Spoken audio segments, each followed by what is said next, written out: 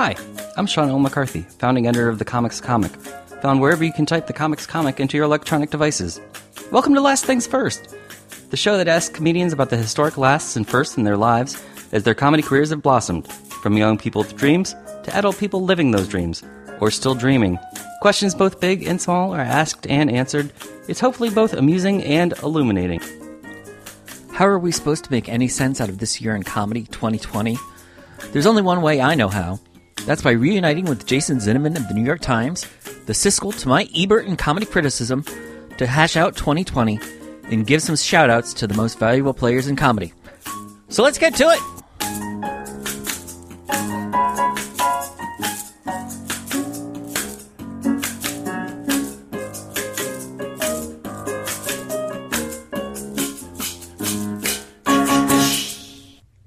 So, welcome once again, everybody, to our annual Comedy MVPs podcast. For those of you who haven't tuned in before, my name is Sean L. McCarthy. I'm the comedy critic for Decider.com and a freelance contributor of comedy listings to the New York Times.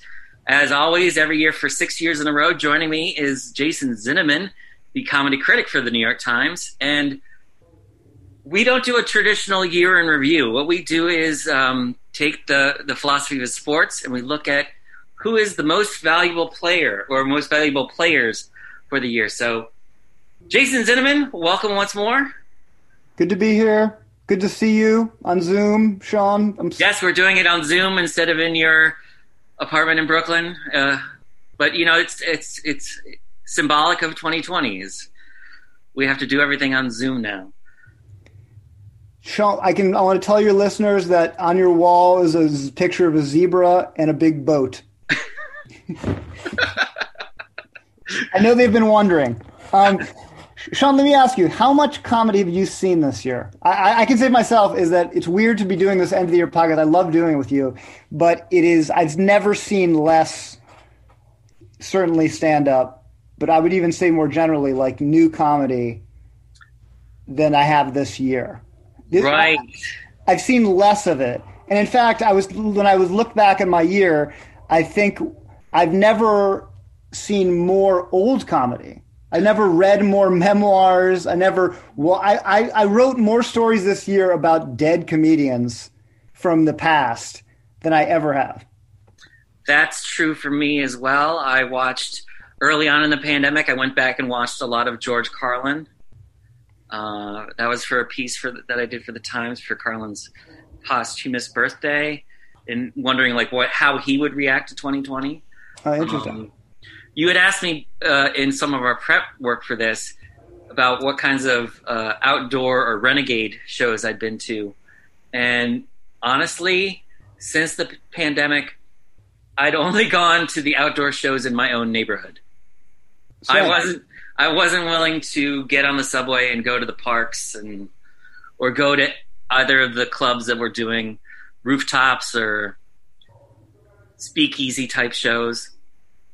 I just wasn't willing to do it. No, neither was I. I mean, I do say. Luckily, there are some outdoor. There are some outdoor shows in my neighborhood. And in fact, there was one outdoor show right across the street from my house, which was going on at 11 o'clock at night, which was keeping my kids up. So that it was miserable, but also kind of convenient. It's never been more. I just open the window and stick my head out, and I'm doing my job. They're bringing the comedy to you. They're bringing the comedy to me. Yeah. But before we started, I asked you a question, which I was going to say that in this terrible year, and I tweeted this out, and you didn't answer. Did comedy ever help? Ooh. You know, it's so odd because the two of us watch so much comedy for a living that most of my relief came from watching other things. Yep. I'm glad to hear you say that, actually. And maybe that's precisely because comedy is our work.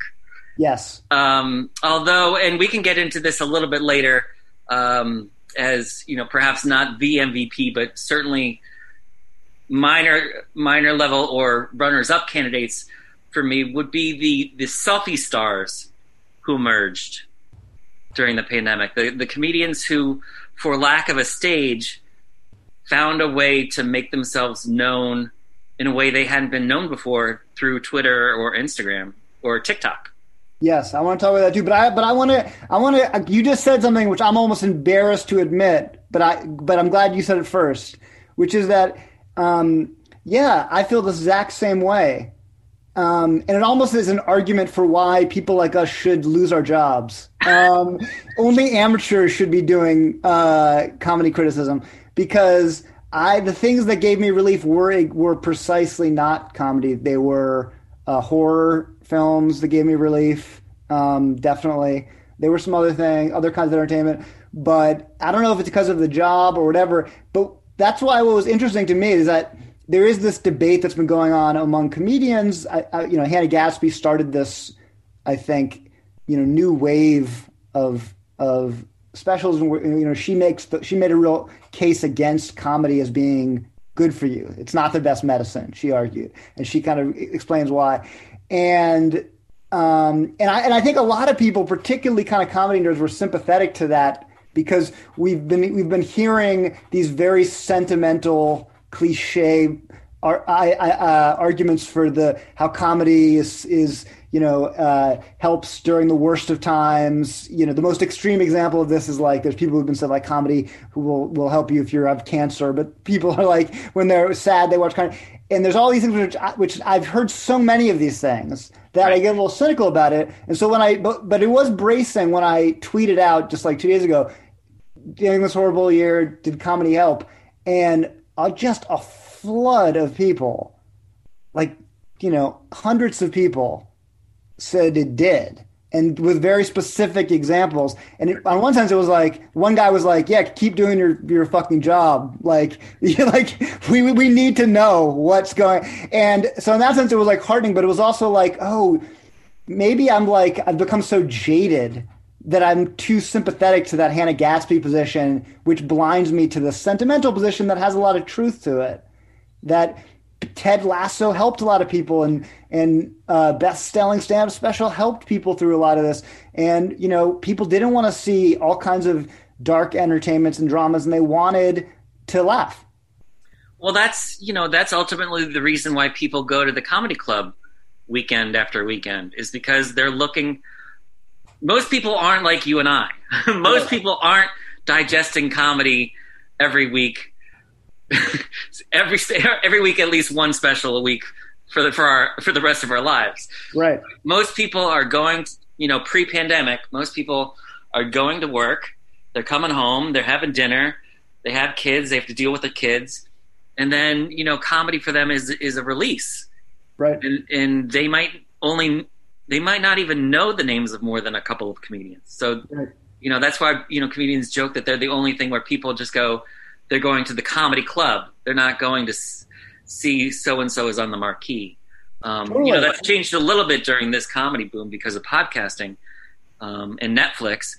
But ultimately what it comes down to is catharsis. Like, people are looking for catharsis. And for most people, that still is comedy. For people like you and me, catharsis almost automatically has to be something else, because we're so inundated with comedy that. Well, I think it's important for people like you and me and I think both of us do, is to remember that and to watch these things with our own jaded eyes, but also with the eye of somebody who only sees a couple specials a year and has to decide how they're going to spend their time. And, that, because I think personally I'm attracted to, I have a bias towards the new. And the people taking big risks, and people innovating and form and hearing jokes that I hadn't heard before. But most people, that's not how they're watching. They don't have a bias towards that. In fact, they'll forgive an old joke if it's funny and if it's put to, and they won't forgive some formal experiment that's really interesting and but doesn't make them laugh. So it is. In times like these, that clarify that thing that's always been there, which is that we have this, we have to remember how normal people view this as part of our job. I think it seems even more clear now when people, again, like I did, this is, you and I did not go to watching stand-up didn't make us feel better about the horror of the news, right? Other things did, but that's just not true for a lot of people. Yeah. And, that's probably, your point about remembering that we're watching it through different eyes than most viewers. That's probably wasn't any more clear to me than this fall when I was watching the Thanksgiving special that Jeff Dunham put out. Right.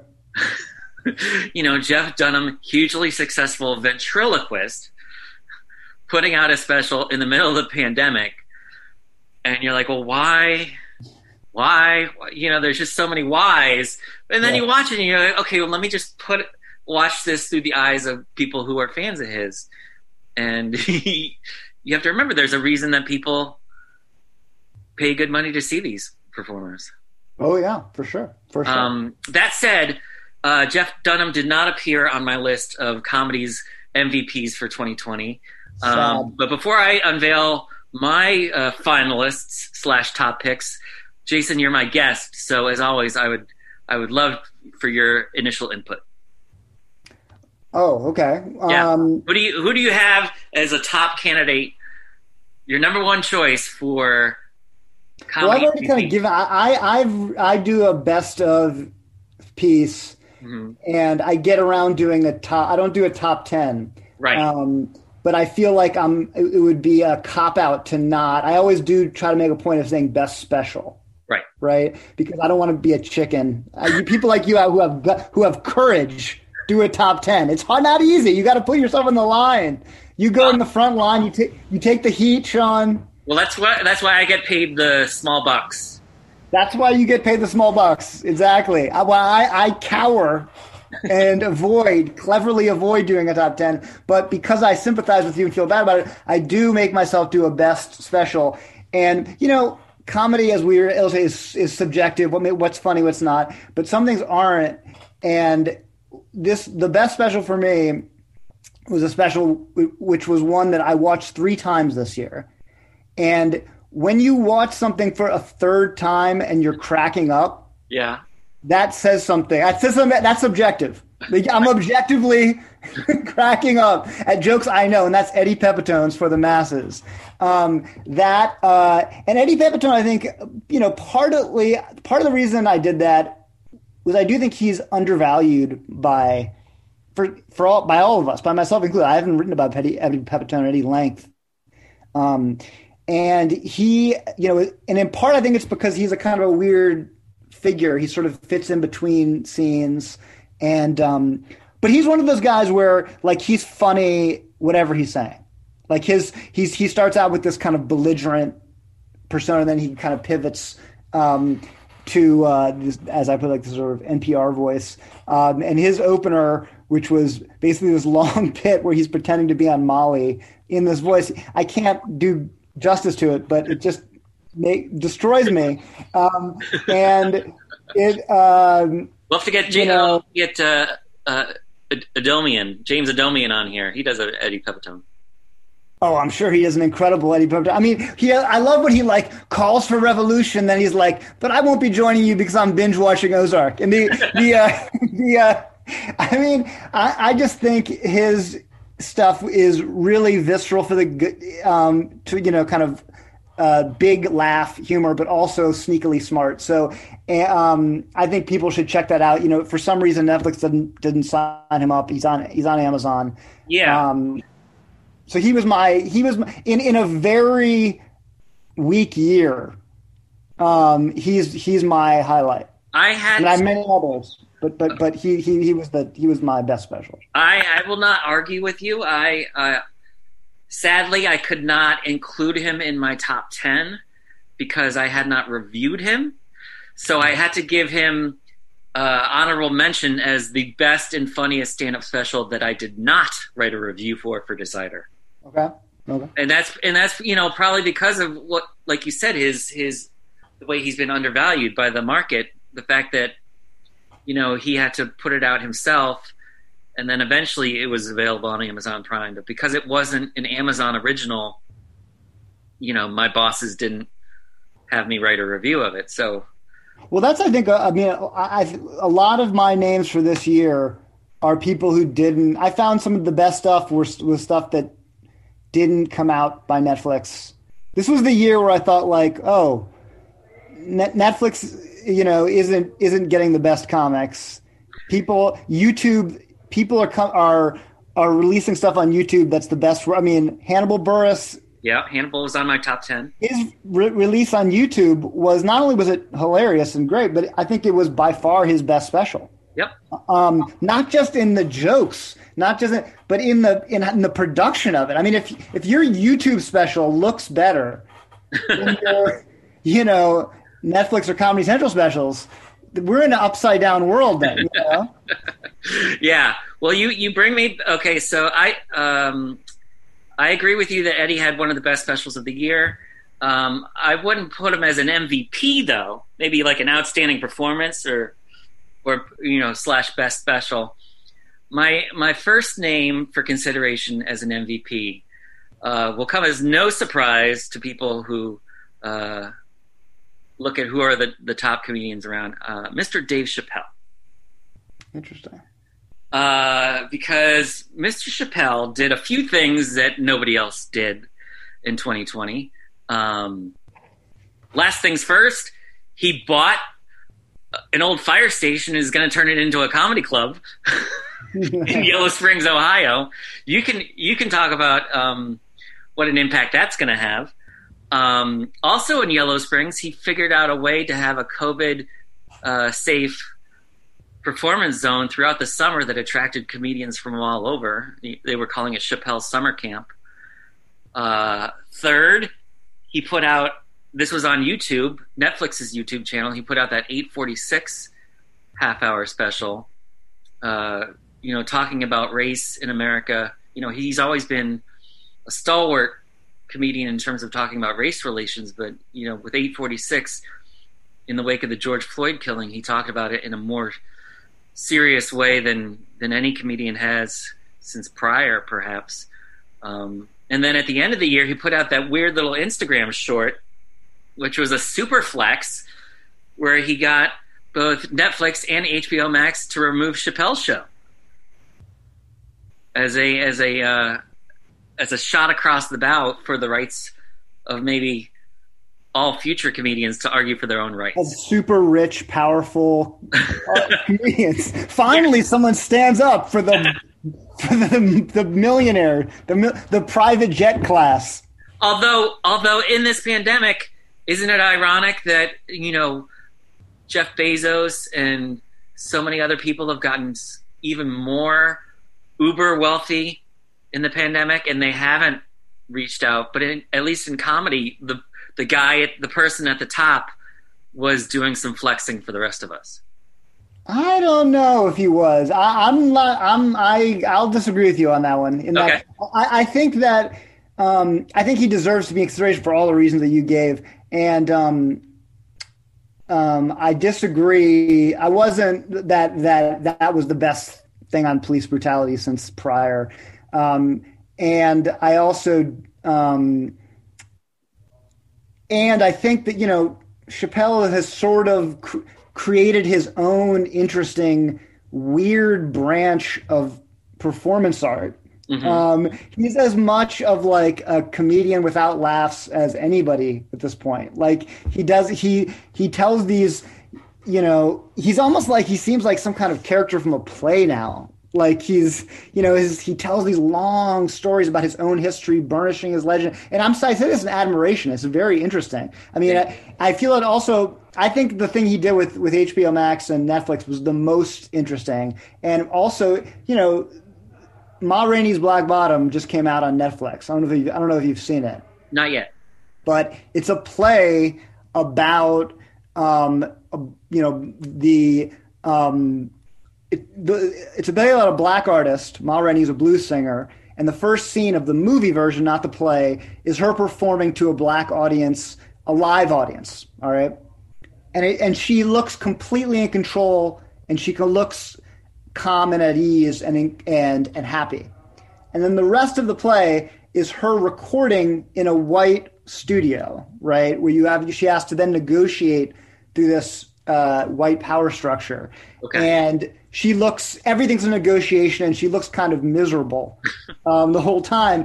And she's miserable because she's savvy and understands that as soon as she records it for the studio, it's out of her hands and they're going to exploit her. And it was interesting. There's an interesting piece on comparing the themes of this movie and the themes that Chappelle is talking about, which are real ones, right? And it's kind of amazing. It shows you the incredible amount of power he has that Netflix and HBO Max backed down and put his stuff out. If everybody did this, it's like a complete hypocrisy where everyone signs these terrible deals.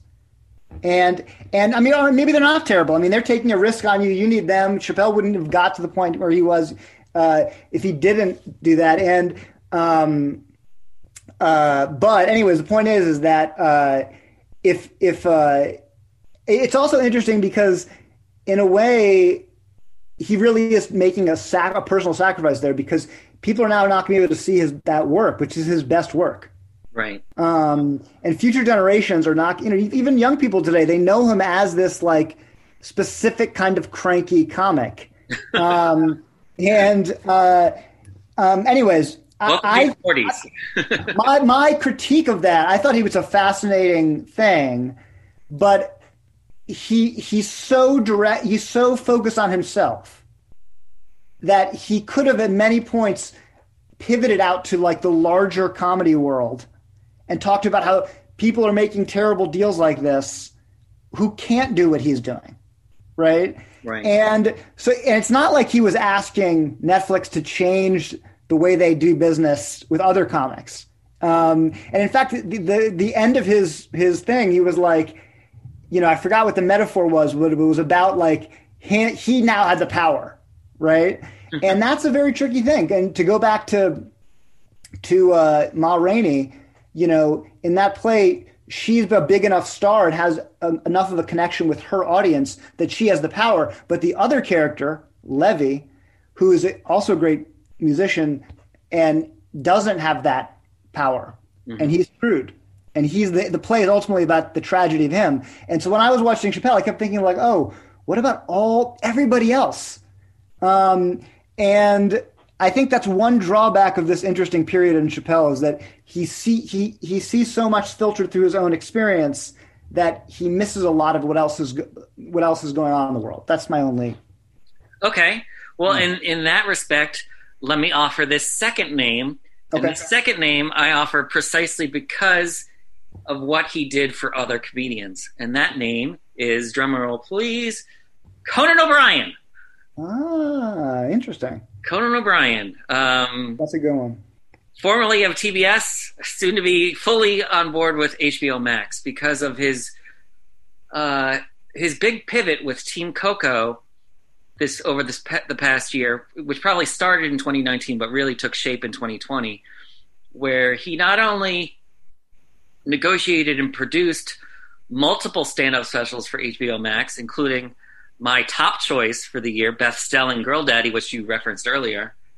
But then also through Team Coco has given several comedians, both established and newcomers, their own podcasts.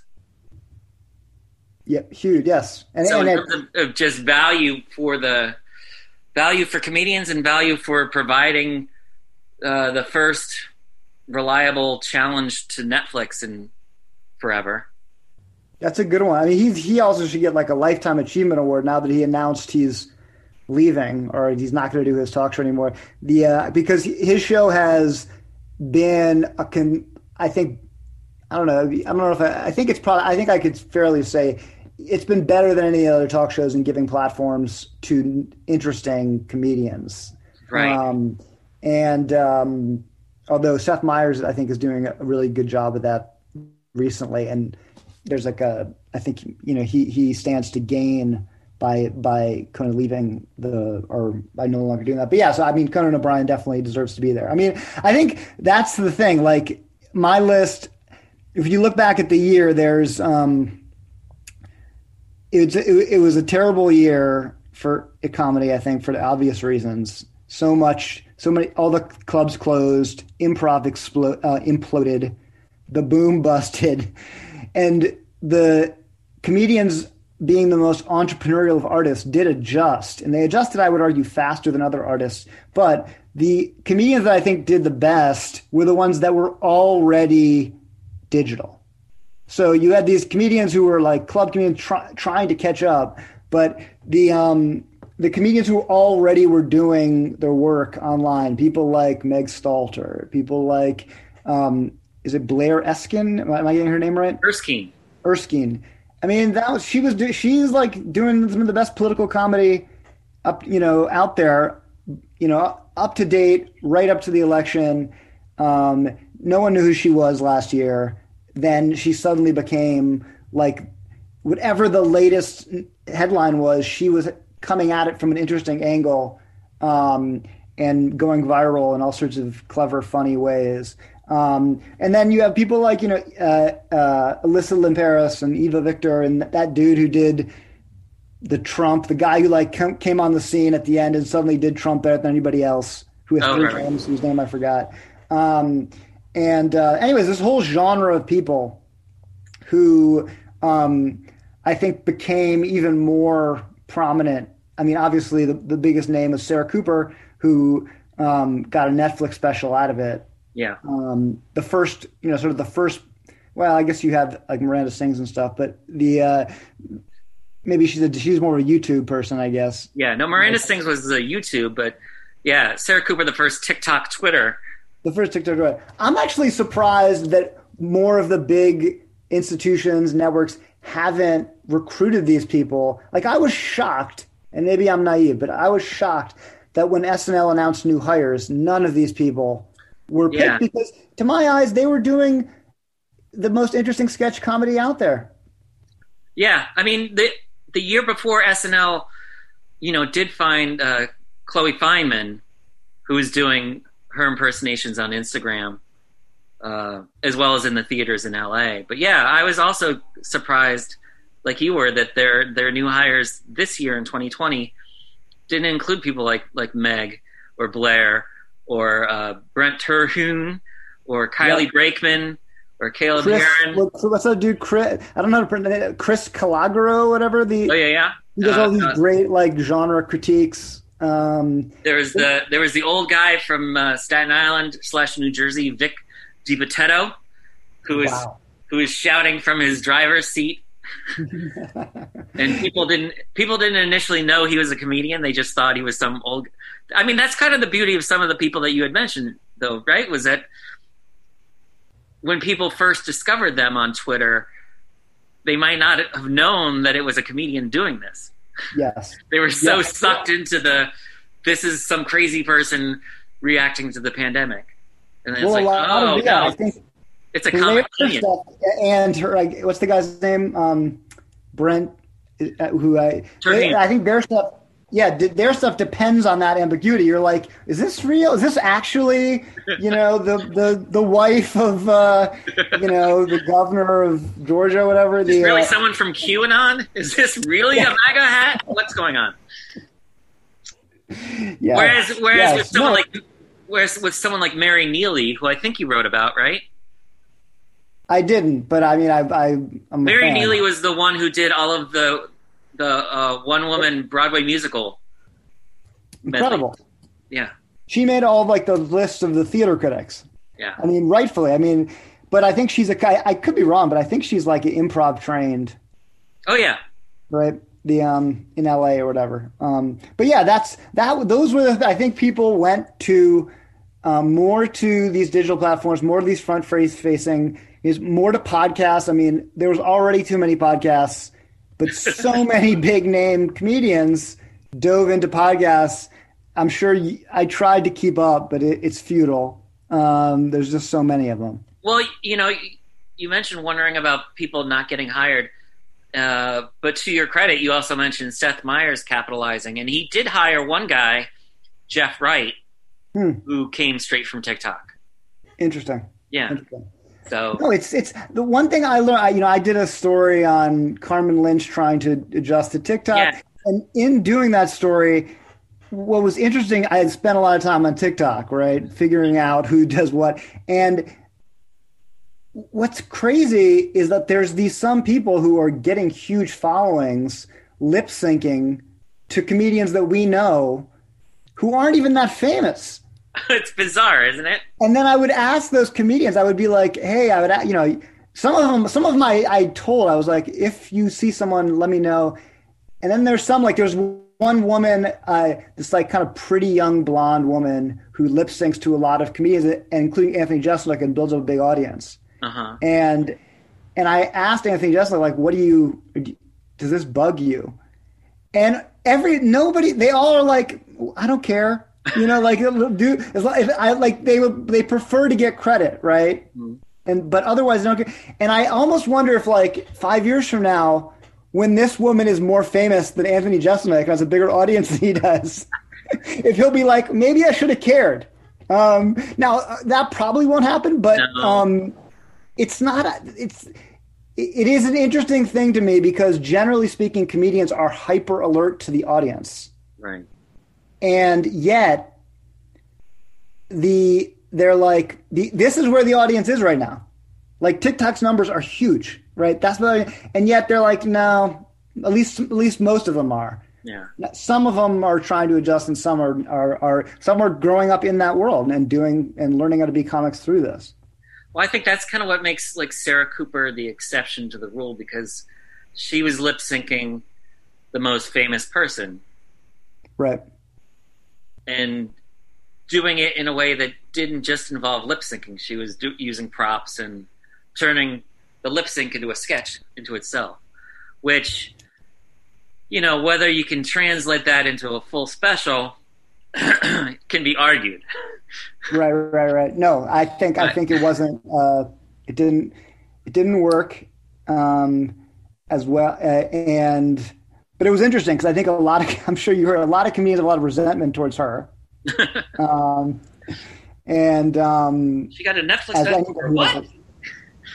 Exactly. People, anyone who has success with it, but partially it's the natural, like, resenting people successful, but part of it also is like this isn't real. This is fucking TikTok. Yeah. But I mean, her special then, it ultimately ended up not being as much about her as it was about all of the celebrity cameos. Yeah. She got to join her and turn it into something else. So, well, she put it together so fast. Yeah.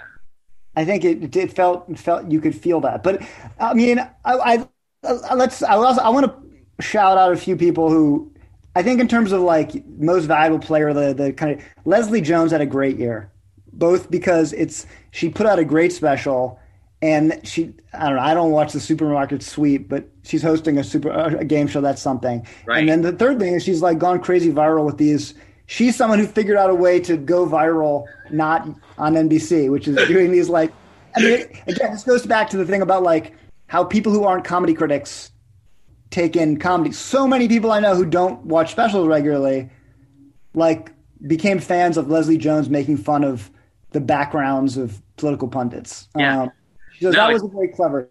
I think Beth Stelling, which you already mentioned, was like very smart of HBO Max to start with her. That was, I mean, I know she's been doing comedy for a while, but this was her first special, and I thought it was just like a great introduction to her. And she's just like a fully formed, dynamic comic who can be silly and can be smart and can be physical and can be cerebral, can do short jokes and long jokes. I mean, it was just fun to see someone who was like that in control of her form started in a debut. No, I had her as the number one on my list. You did? Oh, wow. Okay. Yeah. Especially because she also tackled some heavy topics, but did so with such a light touch that you might not, oh yeah, that's a whole Me Too special. I'm not going to watch that. Instead, you're like sucked in with all the zingers, and you're like, before you know, you're like, oh wow, she got me rethinking abortion and sexual consent, and by the I think she like puts a lie to the idea that like you got to be either political or you got to either be all about your own autobiography. It's like she did it all. Like, Yeah.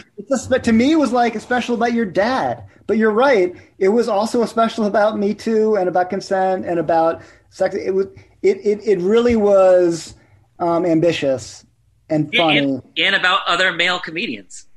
Totally. At a time when it came out when more male comedians were being outed as predators. I've also got a friend. I'm not going to name her because I don't want to embarrass her. But I've got a friend who I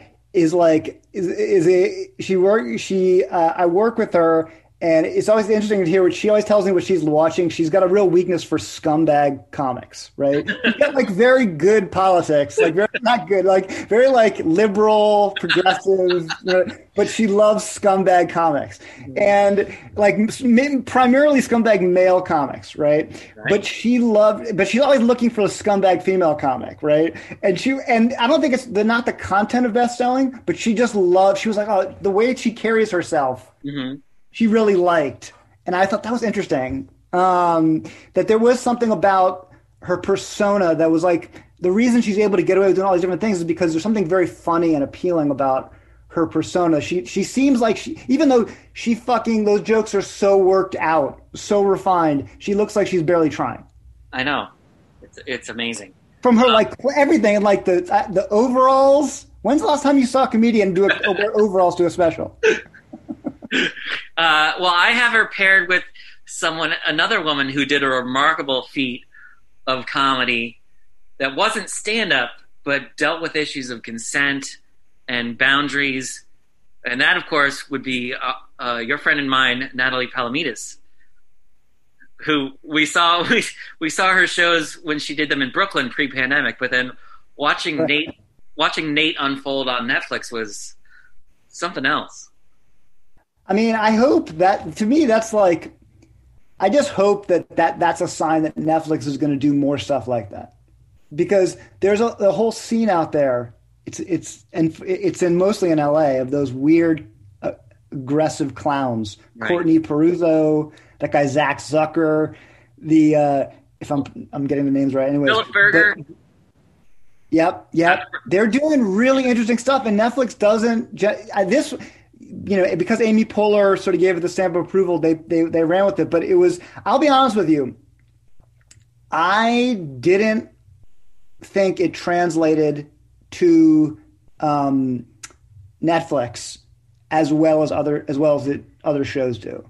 I felt like you get something when you're in the room and she's like forcing audience members to make decisions. There's an extra element of danger and tension that you lose. I thought opening with Amy Poehler talking or whatever was a terrible decision. It's like, it looks so, this should be like this is this cool comedian you haven't heard of who's doing her own thing. She doesn't need some, famous person to give their seal of approval. Like, I just disliked how it was presented, how it was shot. So I love that they did it. I'm a huge fan of her work from when we saw her stuff. She's exactly the kind of thing I like, which is, this sort of form-breaking kind of comedy. But I wish I liked the special more than I did.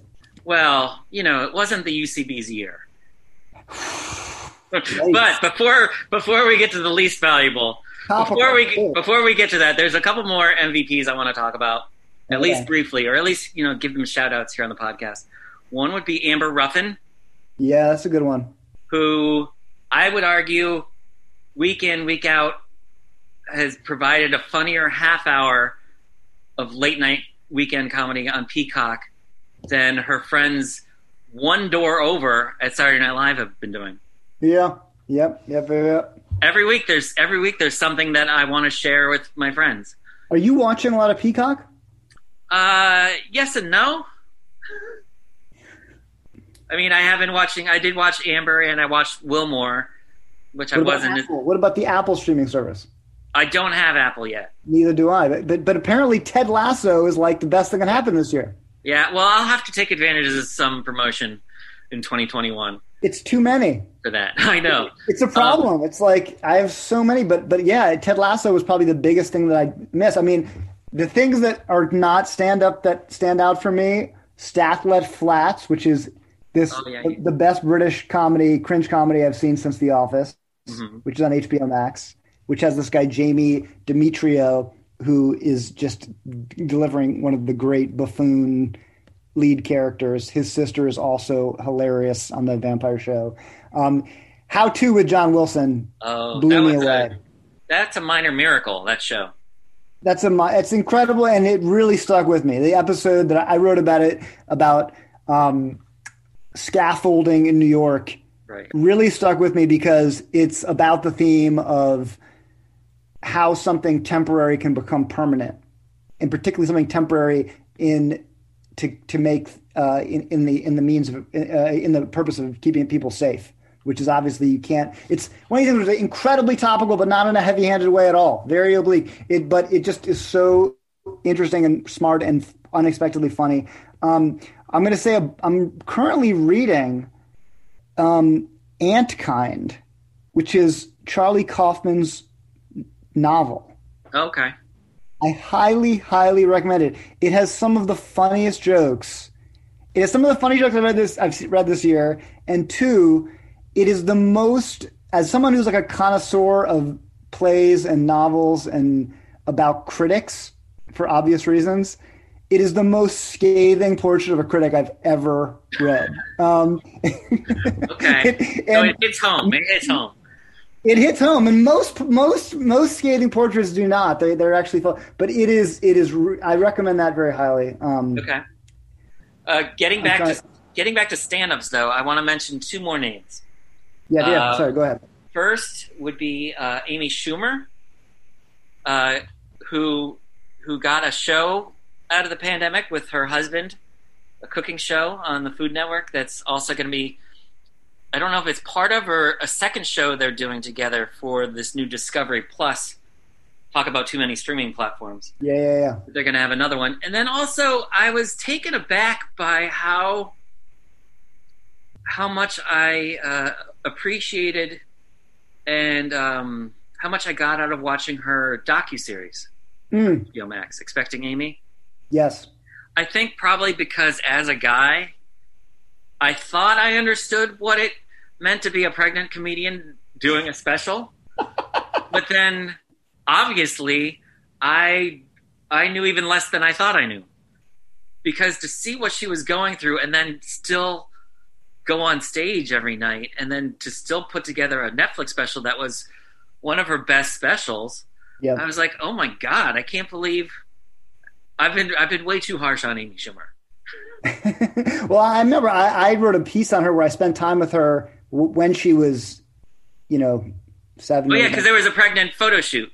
Yeah. I was in New Orleans with her when she was throwing up, like in those I mean, you never and I never understood what it's like to be pregnant. That's 100% true. But she had a particularly bad pregnancy because she had this condition where she was like throwing up every couple seconds, every couple minutes. It was horrifying. But yeah, everyone's. I mean, anyways, yeah. My favorite like petty online drama. She always did you see this thing where she posted something about this joke where she posted Alec Baldwin's wife, a picture of her and her baby, and she's like very thin in tone, and she's like, "This is like happy holidays for me," and it was like a joke. Okay. And Alec Baldwin's wife yesterday did like this like body shaming video. It was very funny. So the Amy had to apologize. Like this whole, it's like incredible the number of controversies that surround Instagram and Amy Schumer and all this stuff. But thankfully, the last name that I wanted to mention in a positive light doesn't have such issues, and that would be Mike Birbiglia. Yeah. Because what he did, and Roy Wood Jr. was part of the impetus of it, but then Mike really carried the baton for those first several weeks, was when he organized Tip Your Wait Staff, which was daily fundraisers online that extended to comedy clubs across America in those early weeks of the lockdown. So in terms of somebody who was, valuable to comedy, Mike definitely stepped up early. Sure. Huge. And apparently he's figuring out doing these digital shows in a way that's better than most. Apparently his digital shows are like getting huge audiences, like thousands of people internationally. And he's actually I'm going to watch one, I think, in the next couple of days. But apparently the production of it is much more elaborate than other ones. So, and considering it continues the premise of just working out completely new bits. Yes. So well, I think we should name. I also like the person who did the fur. This is such an intense year that it's easy to forget all the different points of it. But the first person to really come out with a special in the middle of the pandemic that I know of was Ted Alexandro. The stay at home. The stay-at-home one, and I went back and looked at it, and it did bring me back to just how bizarre and terrifying, April in New York was. And right. Ted was really, he was in Queens, he was in one of the worst hit parts, and yeah, there was just you and I were both here. You're in Queens, I'm in Brooklyn, but it was just nonstop sirens, right. And paranoia and things about like, well, what can you touch? But the moment when like some people wearing masks, some people weren't. I mean, obviously this infuriating culture war broke out about it, but there is something about that special that I think when people look back at this time, that is a better document over how we were all feeling than that might be looked at as a better document how we were all feeling than almost any other work of art, period. It really does a good job of capturing that. And then I also said that one other person was Marin probably released the best special of his career, which was by almost accident topical. I mean, which is true of both, Hannibal's too, which is all about police abuse. Although in one way, and I thought, one thing I liked about Marin is that it captured the confusion of the time, which is something that I think gets lost a lot in a lot of the angers. It's hard to know what to feel about going outside, taking the subway, there's these, he's willing to go there. Although some things I was looking back on it, he has this one quote where he says, "Isn't there something that could bring everyone together and realize that we have to put a stop to like almost everything? What would it take?" He's saying about like the polarization. He goes, "Something terrible. That's what would bring people together. Nothing good." And at the time I thought, oh, how prophetic. And of course it couldn't seem less so now. It didn't bring people together at all. Right. Yeah. In my initial review, I wrote that it was somehow like comedy karma paying Marc Maron back for all the years of torment it had given him by having that philosophy come out right at the beginning of March. Yep. The only other comedian that I recall really tapping into that moment, and this is only because I've been looking back through it, was Louis Black, who recorded a special on March 13th, the final date that he was allowed to tour. He managed to have a film crew and recorded that set. So that shows you a very distinct moment in time. Wasn't it called like "Thank You for Risking Your Life" or something? Yeah, thanks for risking your life. Yeah, recorded on March 13th in Michigan. So that was the only other one. But I'd written this down in my notes. I don't know if I'd written it down as dark humor or as more of a truth bomb, but I wrote, "Coronavirus is the only real cancel culture." Because that's something that, like, talk about you and I as critics, we've had to deal with in interviews, in reviews, is like dealing with all these comedians talking about this thing that doesn't really exist for them because they're still existing. Well, that's a whole other conversation, but it brings me to something we were talking right before this podcast started, which is that in February, the big story in comedy was Ari Shaffir made a joke about Kobe Bryant's dying. Right. And he was, quote unquote, canceled. Right. And it seemed like he was really canceled. He had death threats. His manager fired. I mean, look, we're wrong. He had a Netflix taping that was canceled because it was supposed to be that weekend. And they're now, let's fast forward. First of all, nobody remembers this because the next month, COVID, within weeks. Right. But then by the end of the year, he's like on the Comedy Store documentary, on the New Yorker documentary. Like, I even wrote a piece, and I don't want to toot my own horn, but I in my piece I said like, this is going to pass, and he'll be back. So that goes to your point. I think that the way we talk about that cancel culture stuff is totally broken.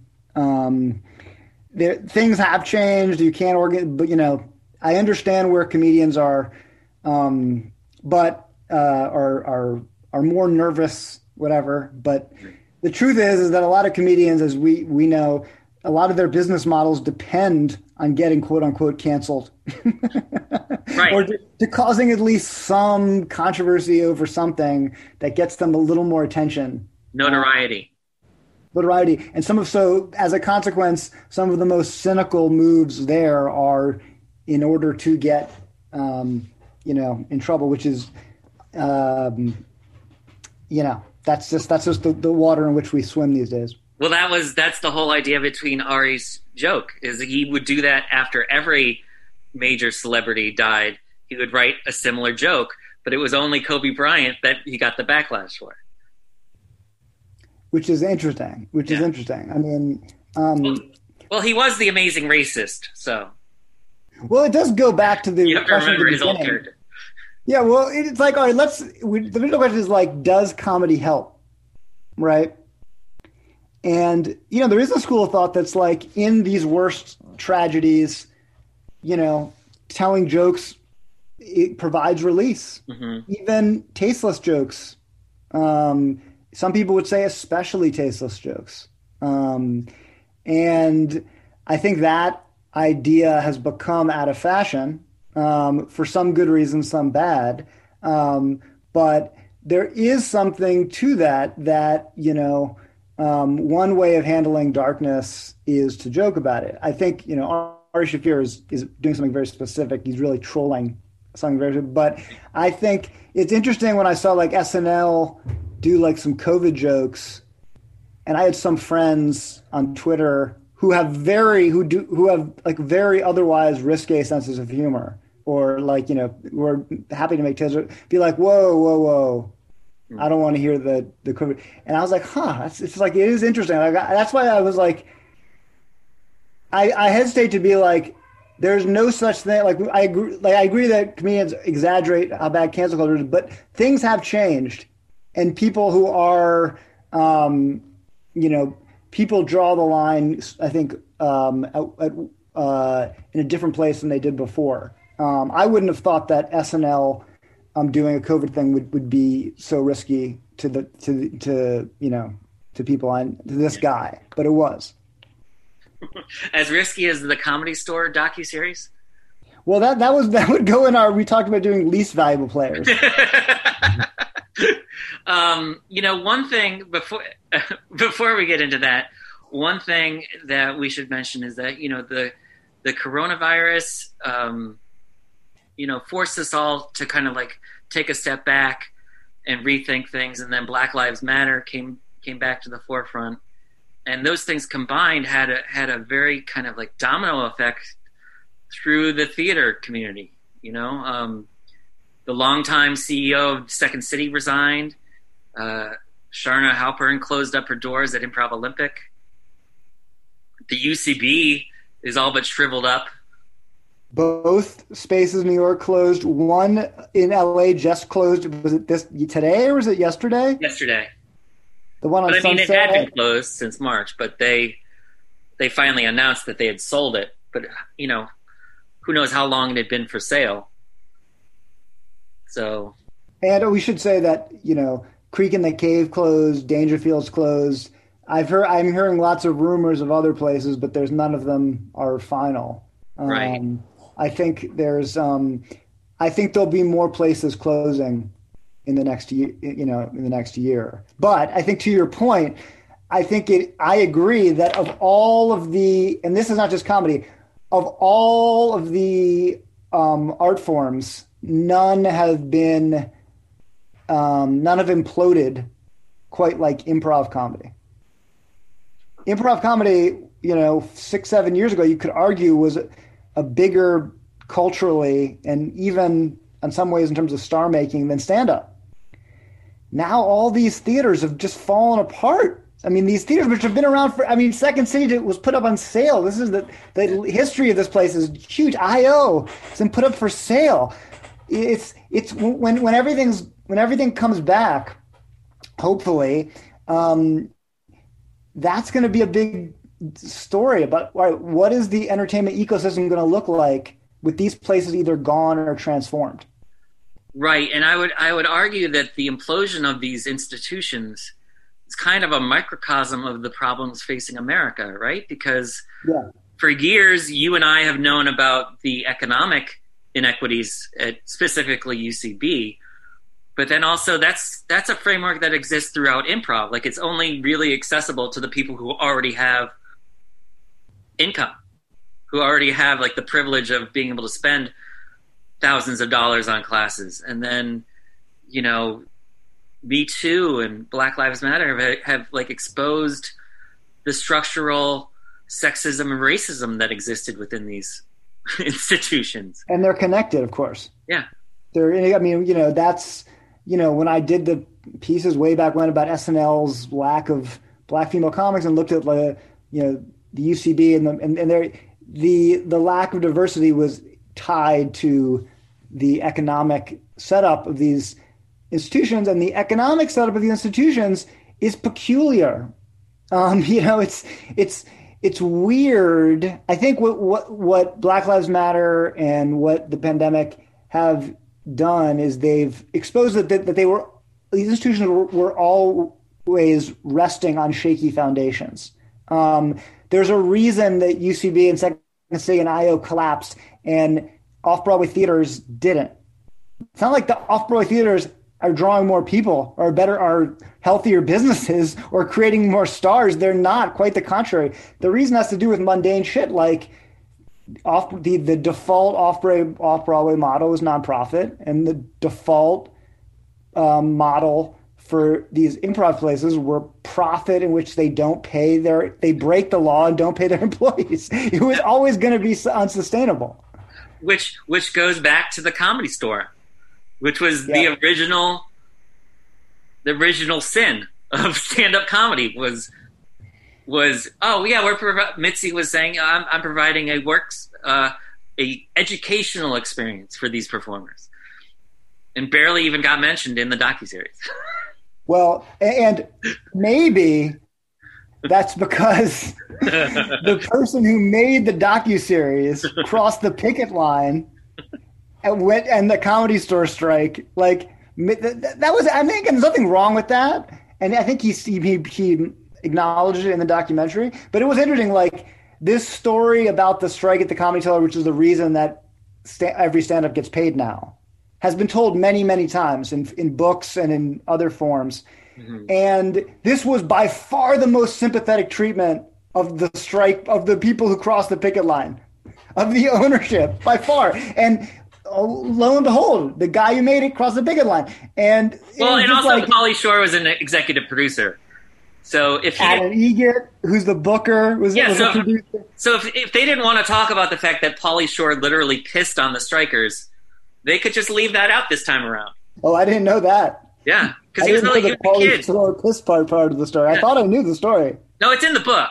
Is it? Yeah, it's in the book. I'm dying up here. I mean, it was that documentary was infuriating. Well, and also it turns out, you know, the timing of it, because, you know, as I mentioned when we were talking about Beth Stelling's special, it came out as more comedians, more of these scumbags were being outed, and predominantly these scumbags, their home club, the Comedy Store. Well, that was the incredible thing, is that there was there is like an interesting story about how these comedians revolving around Joe Rogan's podcast built up audiences through their own podcasts. And suddenly that whole, maybe the next to the improv theaters, nothing imploded as much as this world did. Not only did, you know, Chris D'Elia and the other guy have, you know, get called out and disappeared. But Rogan left, moved to, and is also apparently going to start a comedy club like Chappelle in Texas. We'll see. But that's what he's saying. So what was the Comedy Cellar scene is when it returns is going to look Comedy Store. I'm sorry, the Comedy Store is going to look totally different. None of which you would get from that documentary at all. It was a fascinating, and they made it now. Like, you can't say, "Well, we made it 4 years ago." They're wearing masks and shit. I mean, there's a great story to tell that they completely ignored, and instead, I mean, that whole thing. Why was Stephen Wright? Stephen Wright, one of the lights of Boston's comedy scene. Yeah. Why is he even in this at all? There's so many people in there. You were like, why is this person even in this? Why? And why? It's also just so to not include any other comedy club. It's as if the Improv didn't exist, or even the New York scene didn't exist, and a lot of these comedians didn't come up in those. It just is. It's funny, and this is another. It's propaganda. It's just propaganda, is what it was. Here's the bigger story. There's more comedy documentaries coming out now than ever before, and there's more on the road. And I know that because almost all of them come to me at some point. Some of them wanting me to make these documentaries, right? And one genre is like about a club, because they have all this great footage. Documentaries all about footage. So they have all this footage. That's what you start with. Yeah. But if you do something all about one club, you're almost by definition, and it's all about the access to the people. Not only is it going to be a conflict of interest, but you're going to have this very blinkered view of the comedy scene. The Comedy Store didn't emerge, independently of these other clubs, right?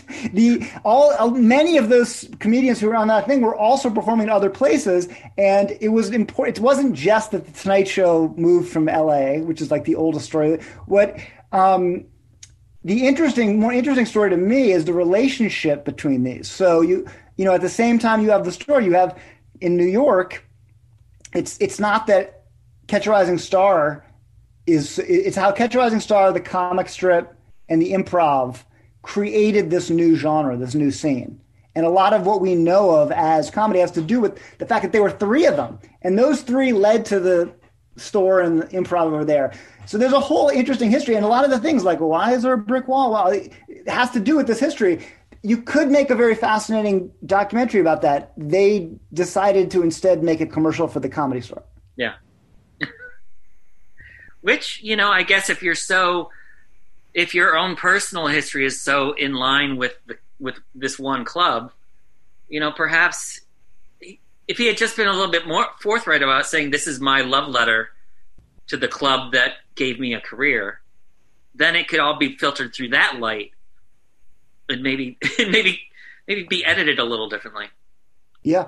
No, I mean, in its defense, I watched the whole thing and there was some great footage. Oh, yeah. But I think there's a lot of documentaries like that coming out now that,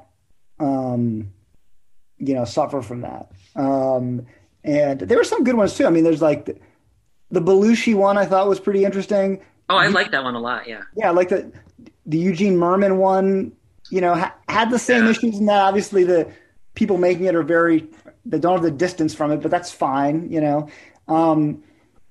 So it's just it is this kind of booming genre. Gilbert Gottfried one I thought was a couple years ago was good, but anyway, that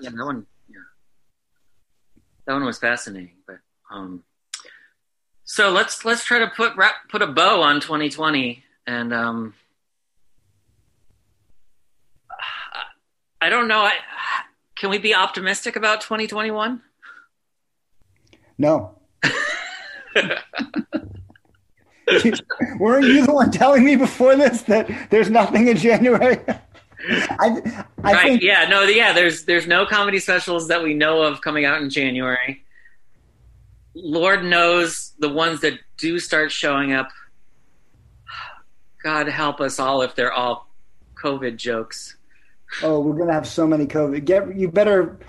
That's what's gonna be for the next year.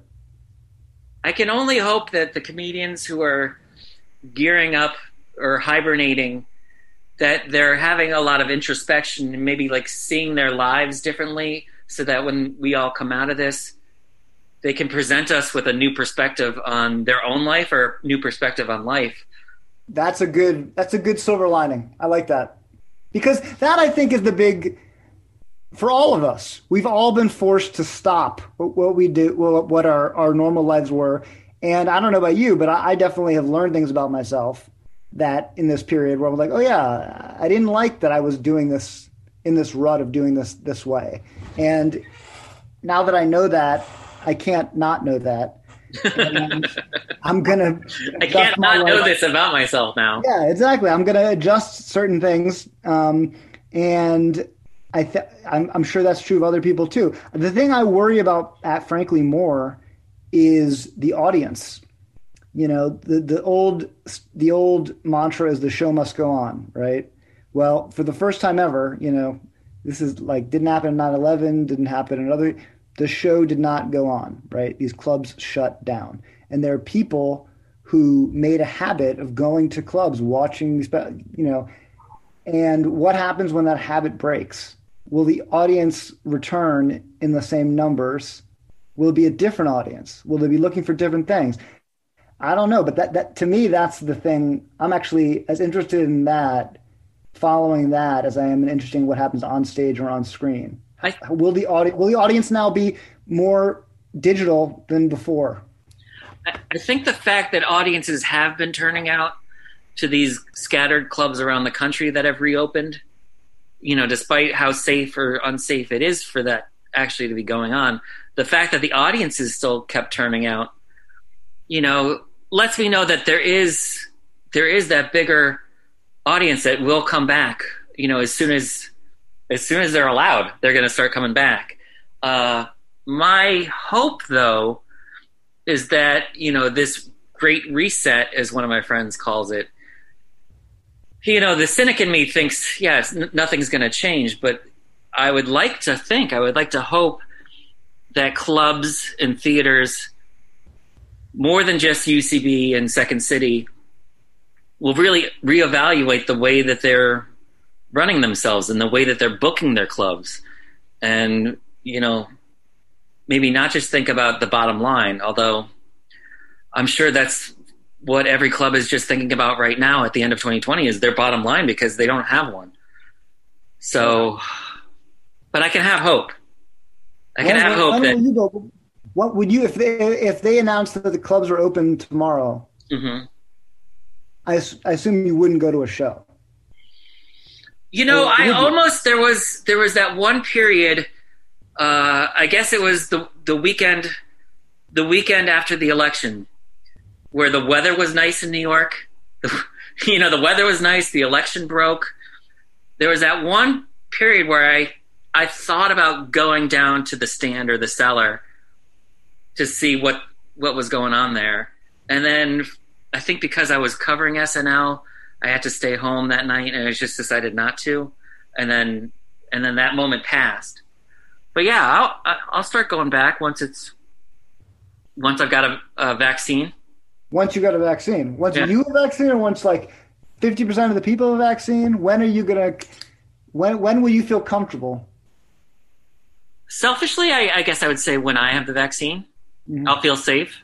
Mm-hmm. Mm-hmm. You know, I'll feel safe visiting my parents once they have the vaccine. Yeah. Because then I won't worry too much about the crazy person next to me on an airplane or the crazy person next to me on the subway. Yeah.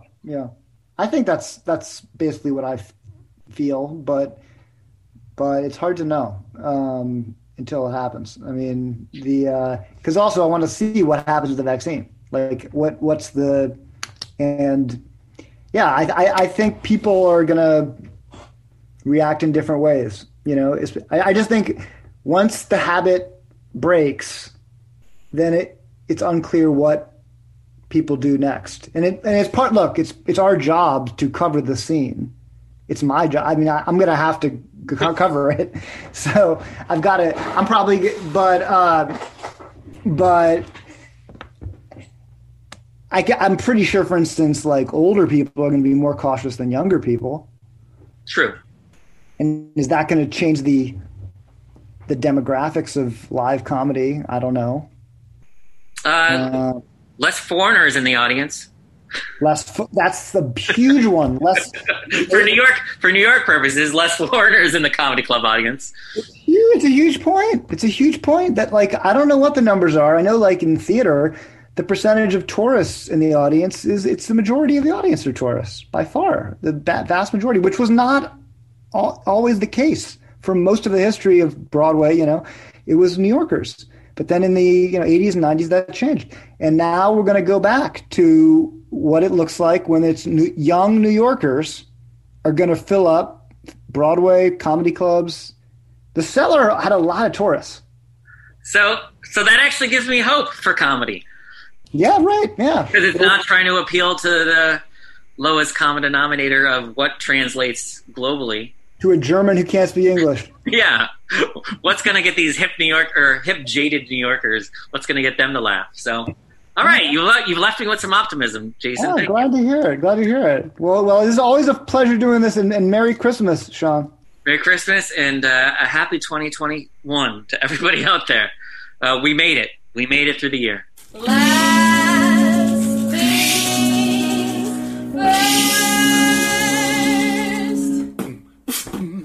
things first. This episode of the Comics Comic Presents Last Things First was produced by Alex Brazell at Showbiz Studios. Theme music by Camille Harris and Shockwave, logo by Giggle Chick. Please check out my website, thecomicscomic.com, for more interviews, reviews, and comedy news. Become a paid subscriber at patreon.com. I'm your host, Sean L. McCarthy. Thanks for listening.